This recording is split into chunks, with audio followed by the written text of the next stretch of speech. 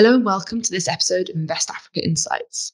Today we are going to be talking about Africa's recovery prospects and strategies to tackle the region's debt burden.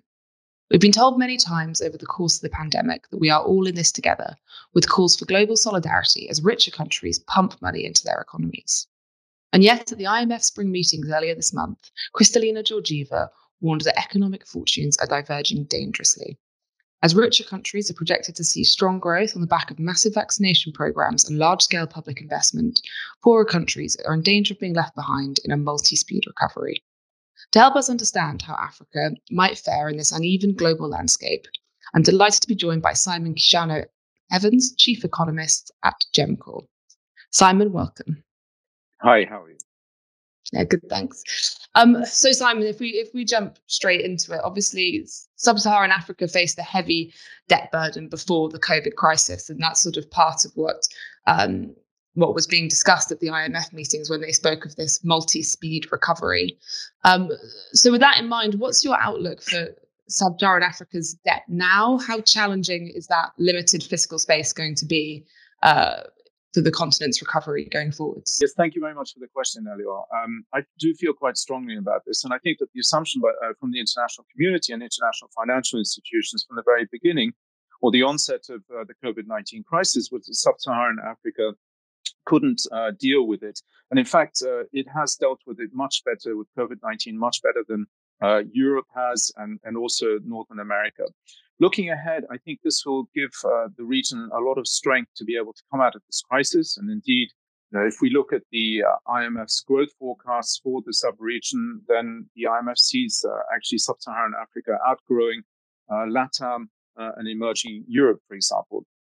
I think that looking at the debt-specific issue, going into the COVID-19 crisis, actually debt to GDP in sub-Saharan Africa was below 60%, whereas in Latin America, for example, it was about 70%, 68%.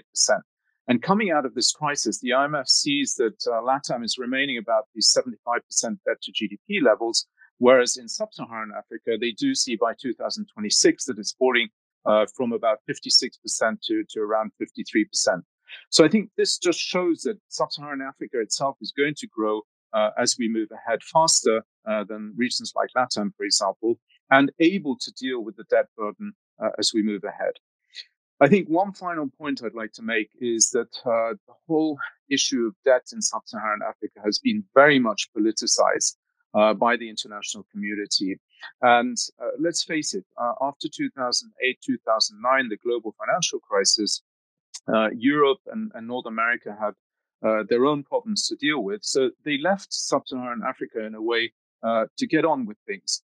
And we've seen a lot of reforms in countries like Ghana, Angola, Kenya, Ethiopia, even over the last several years, which should set in stone a recovery phase as we move ahead in the next few years. So you've spoken there perhaps about how some of the sort of issue around debt might be overblown, potentially, especially in sort of international circles. So I suppose with that in mind, why do you think now again we're talking about debt so much in those circles, and is what institutions like the IMF or like the G20 are doing around debt, is it productive? Is it going to actually be of assistance, or does it actually just sort of move debt up the agenda and place it at the forefront of sort of the mind of investors and act as a counterproductive narrative for Africa? Now, those are all very important points, Eleanor. And I think if we look to the last 5 years or 5 or 6 years, sub-Saharan Africa has been able to access global capital markets, just like Latin America, for example, or Eastern Europe, or emerging markets, Asia. And I think that what we've seen, this politicization, if you like, of the issue, seems to be aimed at even preventing sub-Saharan African countries from accessing the private capital markets, the bond markets in the future, which for me, as an economist, is an integral part of the development process of any country in emerging markets. So I think looking ahead, what we need to see is more of a coordination between the public sector lenders and the private sector lenders. And the Paris Club traditionally has had a history of not having private sector lenders included in the whole process, any restructuring process that may take place. But I think looking ahead, given the fact that sub-Saharan African countries have now really placed themselves very much so in the context of borrowers in the Eurobond market and also loan market, that the Paris Club and the G20 as a whole need to take that into account in any restructuring, renegotiation processes as we move forward. And let's face it, countries like Angola and Ecuador were able to negotiate bilateral debt vis-a-vis China without the support of any common framework or G20 framework that had been pushed onto them. So I think looking ahead, we need to see this as a factual-based approach where the private and the public sector lenders cooperate in finding a solution. And the fact that Ethiopia went down this route without any real framework in place, leading to ratings downgrades, uncertainty in markets, the fact that Ethiopia in the IMF program was not allowed to actually raise any non-concessional borrowing, including Eurobonds, of course, which many market participants didn't realize. All of these things need to be resolved and dealt with in a common manner. And you mentioned something there that is actually pretty critical, which is that there is actually a reluctance among some governments to take on debt relief programs. And one of the reasons it's often given is the adverse effect it might have on Eurobonds and the sort of inability then to operate in the private capital market. So do you think, I suppose my question is that a fair fear on behalf of African governments that taking part in debt relief could actually have an adverse impact on them? Absolutely.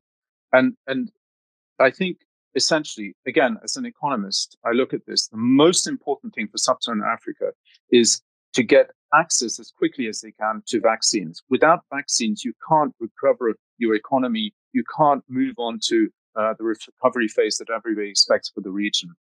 The thing here is that G20 has been focusing way too much on trying to push private borrowing into this whole common framework. In fact, even in a way, politically forcing it upon countries in a blanket approach. Now, fortunately, that was pushed aside eventually by G20 countries in 2020. But going into 2021, one really does notice a lot of pressure coming from international financial institutions and the international community as a whole to force countries in sub-Saharan Africa down the road of including private sector lending into the whole process. But as you said, and as you rightly mentioned, this really raises the question about the issues about being downgraded, uncertainty. In the case of Ethiopia, for example, we've seen that Ethiopia could easily have issued Eurobonds back in January of 2021. But since the announcement of going down the common framework path, there's been a lot of market uncertainty. Yields have picked up quite strongly.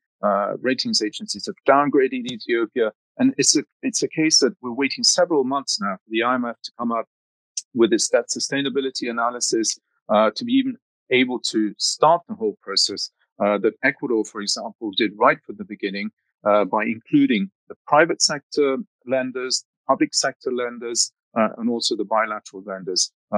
And this ultimately led to a solution within a few months.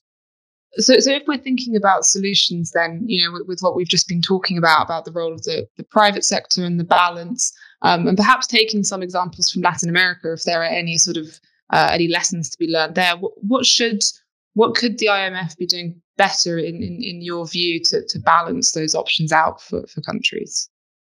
So let's face it, the IMF consists of member countries. So those member countries provide the funds to the International Monetary Fund. And at the end of the day, it is the IMF board, which consists of member countries, that decides on providing loans to individual countries. I think the IMF itself has been absolutely fundamental in supporting emerging market countries in the last several decades, as has the World Bank. There's no question about that. However, what we are starting to see is that it really feels as though because private bonds or private capital markets have been accessed by sub-Saharan African nations, that there's a sort of dislocation amongst international financial institutions. And I think that looking ahead, given that we have the presence of loans and private bonds, that we need to see a coordinated approach that includes those private lenders in the whole process, as I mentioned before, and that we see the IMF, the World Bank, the private bondholders, the loan providers all coming together with the debtor countries to find a solution to this. And it's obviously very difficult given that the capital markets themselves are quite a dispersed group of holders. In other words, loan providers and also bondholders who are dispersed around the whole world. And that is definitely one challenge which we need to look into, and where we need one institution to maybe represent those interests. But as we've seen in the case of Ecuador, for example, and indeed any restructuring that we've seen in the last couple of decades, the private sector bondholders always take part in the process. And that's why you have the collective action clause as in bond documentation, and the private bondholder committees get into the whole process and start negotiating, obviously in line with what the IMF is doing, in line with what the bilateral public sector lenders are doing with the country. And I think Ecuador, the case of Ecuador in 2020 is a clear blueprint for what such a process should look like. So in terms of sort of developing access to capital markets in Africa and sort of financial institutions, which are the economies that you sort of see most able to do this and to step it up, to do it a bit more in the next sort of in the next few years? I think essentially most sub-Saharan African nations that have Eurobonds outstanding would fall into that category. And even countries like Zambia should be included in that list. But Zambia shouldn't be compared, for example, to Angola. Why? Zambia, for many years, refused to go to the International Monetary Fund for an IMF program, refused to increase the transparency as to its borrowing from countries like China. This created too much uncertainty, and it made it impossible to even devise some sort of debt sustainability analysis. Whereas Angola went down the path of an IMF loan program for a number of years now. It has reformed its exchange rate system. It has introduced a value-added tax and other taxes. It is reforming the economy locally to fight corruption. All of these things are very important, and ultimately it's also including and empowering civil society, just like Ghana did during its IMF program. And I think that, again, all of the countries really could participate in this whole process looking forward.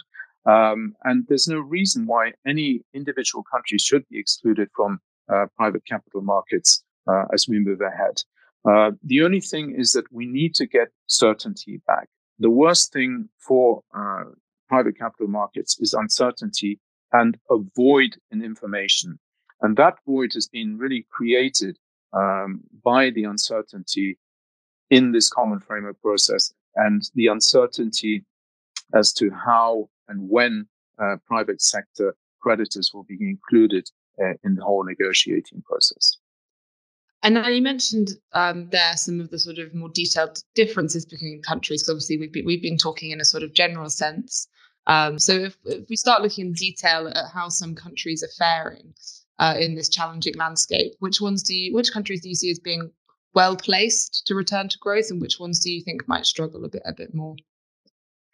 I think sub-Saharan Africa as a whole should be seen as a sub-region or a region that is going to grow quicker than many other regions, perhaps with the exception of Asia, given that that's very much driven by the likes of China and Korea.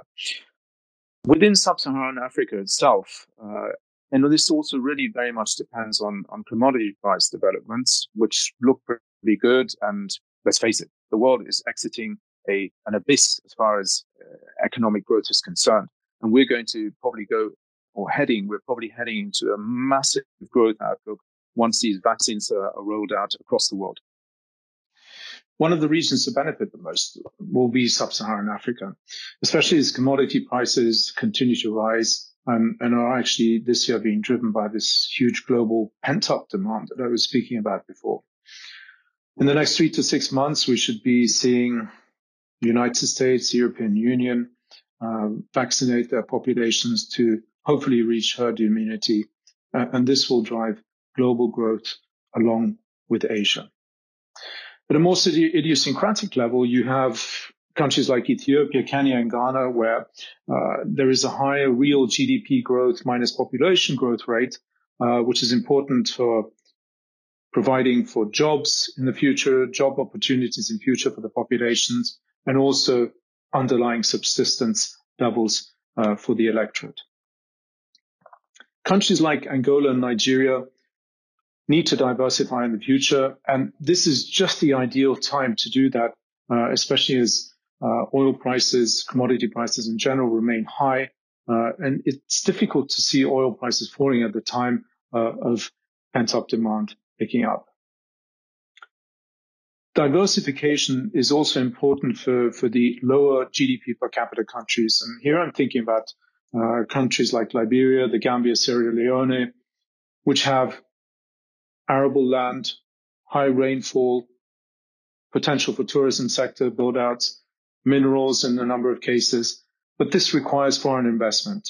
And FDI investors need the confidence, and that confidence to me should be in place now, given the way that the sub-Saharan African subcontinent has dealt with and fought COVID-19.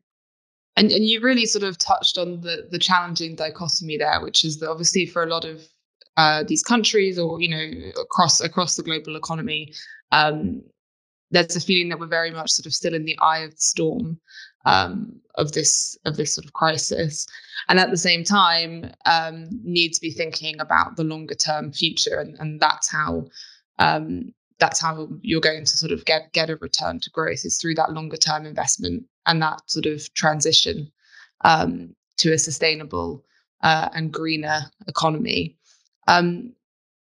So in that context, what indicators do you advise sort of investors look at when they're trying to identify those countries in Africa that are sort of most successfully towing that sort of delicate line between tackling the crisis now and also sort of thinking in an ambitious way about investment driven growth going forwards?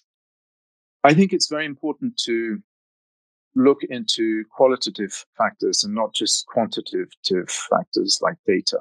What I do is devise what I call a so-called reality index, which takes into account more qualitative aspects such as internet access, education ratios, female to male labor force participation rates, doing business indices, corruption perception indices. And I combine that all into this reality index and plot that against the ratings of S&P and Moody's, for example. And we can see there, looking ahead, and it's on a forward-looking basis, that many countries are actually underrated from a qualitative point of view. And you can see this on the ground going to countries like Ghana and Angola, for example, where the reform process over the last 5 or 6 years has led to an increasing empowerment of civil society, which has become critical of government policy where it is needed and helped push that government policy in the right direction. And I think for me, these data are only available on an annual basis, but they do definitely provide us with an indication where a country is heading. And investment to GDP ratio is also very important, as you mentioned. And as I said before, the private sector, it's crucial to include the private sector lenders in that process. And I think one issue that we have is that there is not enough analysis of sub-Saharan Africa, given, as you said before, there are so many countries in the sub-region. But as we see progress and success stories coming out of the region, so too will we see an increase in analytical power for the region, in my opinion. And this will help create a framework for private sector involvement in the region. And how closely in that framework would you advise investors or businesses to be looking at COVID-specific metrics and vaccination rates? Or do you think, if you're thinking about the next 5 to 10 years, the differences of a few months here and there may not play out to be so important? That's a very good point. I think we should be looking at the longer term, the multi-year framework, rather than just over a few months. And let's face it, sub-Saharan Africa, some of the countries are heading into their winter months now, the Southern Hemisphere winter months now, so it's going to definitely be a challenge on the COVID front. But as we have seen in South Africa, for example, the government, the authorities were able to get on top of COVID-19 very quickly back in January. Much quicker than European countries or Northern America. And I think this should give us a lot of positive energy and as to how we see the sub-region.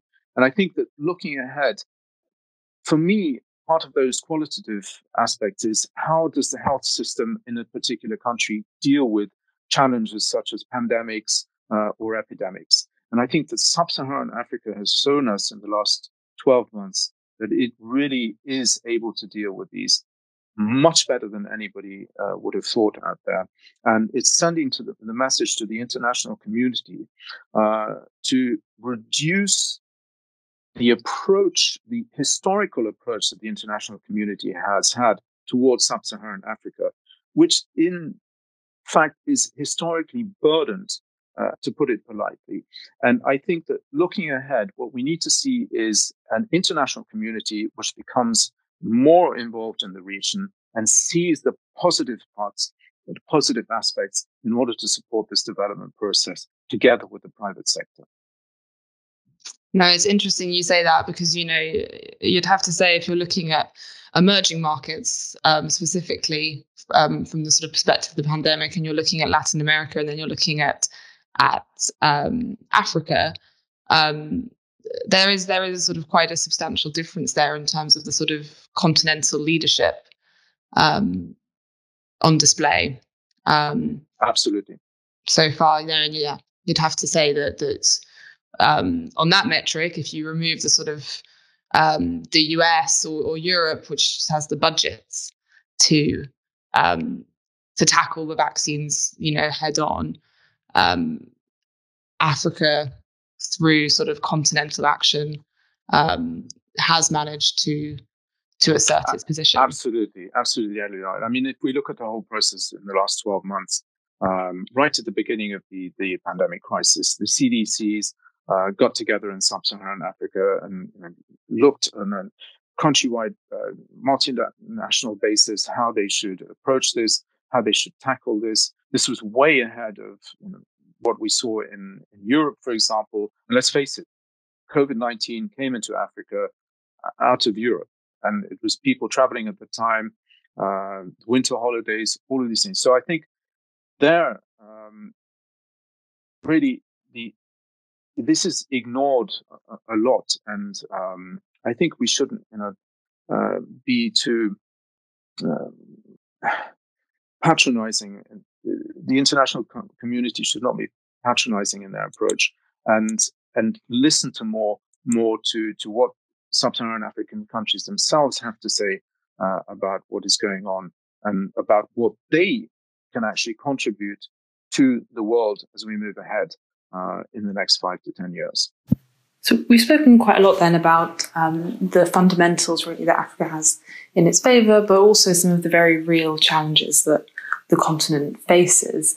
So perhaps now would be a good moment for you just to tell us a little bit more about what GEMCOR's approach to investing in Africa is and what the work you're doing across the continent. At GEMCOR, we continue to participate in Africa's recovery process. The main aim is to ensure that the recovery also becomes more sustainable. And I think this is really reflected in our substantial involvement in projects at a sovereign, at a corporate, and also grassroots level. And looking into the future, these projects should help secure thousands of job opportunities, local job opportunities, while at the same time furthering gender equality, which I think is very important if we looked to the future of the continent. All of these things and what we've discussed should help open the door to more longer term investors that Sub-Saharan Africa really needs, a diversification, if you like, of foreign investors. And these foreign investors potentially have shied away due to the lack of analytical capacity, given we're talking about such a wide spectrum of countries. Now we've already touched on quite a lot actually of the sort of more hopeful aspects of the outlook for Africa, but I always like to sort of round off by sort of putting people on the spot and asking them for a sort of a country or a sector in the region that you feel most excited about for the next sort of 5 to 10 years. To me, quite honestly, Angola, I have never seen a country in emerging markets, and I've been looking at emerging markets for the last 20, 30 years. And to me, there are very few countries in emerging markets that were able to, out of their own power, exit a crisis in the way that Angola has done. And I think the reforms that we've seen over the last 2 to 3 years, in line with the IMF program, have been extremely positive and are underappreciated by the international community and investors. And what we've seen in the last several months, actually, Angola outperforming all peers on the Eurobond side this year. So that must tell us that something is definitely going right. And as we move ahead, obviously, oil prices are really the main factor. But had we not had these reforms in the last 1 to 2 years, Angola wouldn't have been able to exit the crisis in such a strong and positive manner. So I think we should really focus on what the country has done, and I think it really stands as an amazing example for not only emerging market countries but also developed market countries as to what a particular country is able to do if it really adapts and puts itself to the task. So I think that really does stand out for me as the one example which is amazingly positive.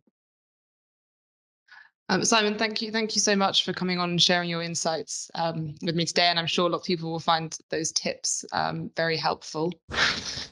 Eleonore, thank you very much for your time.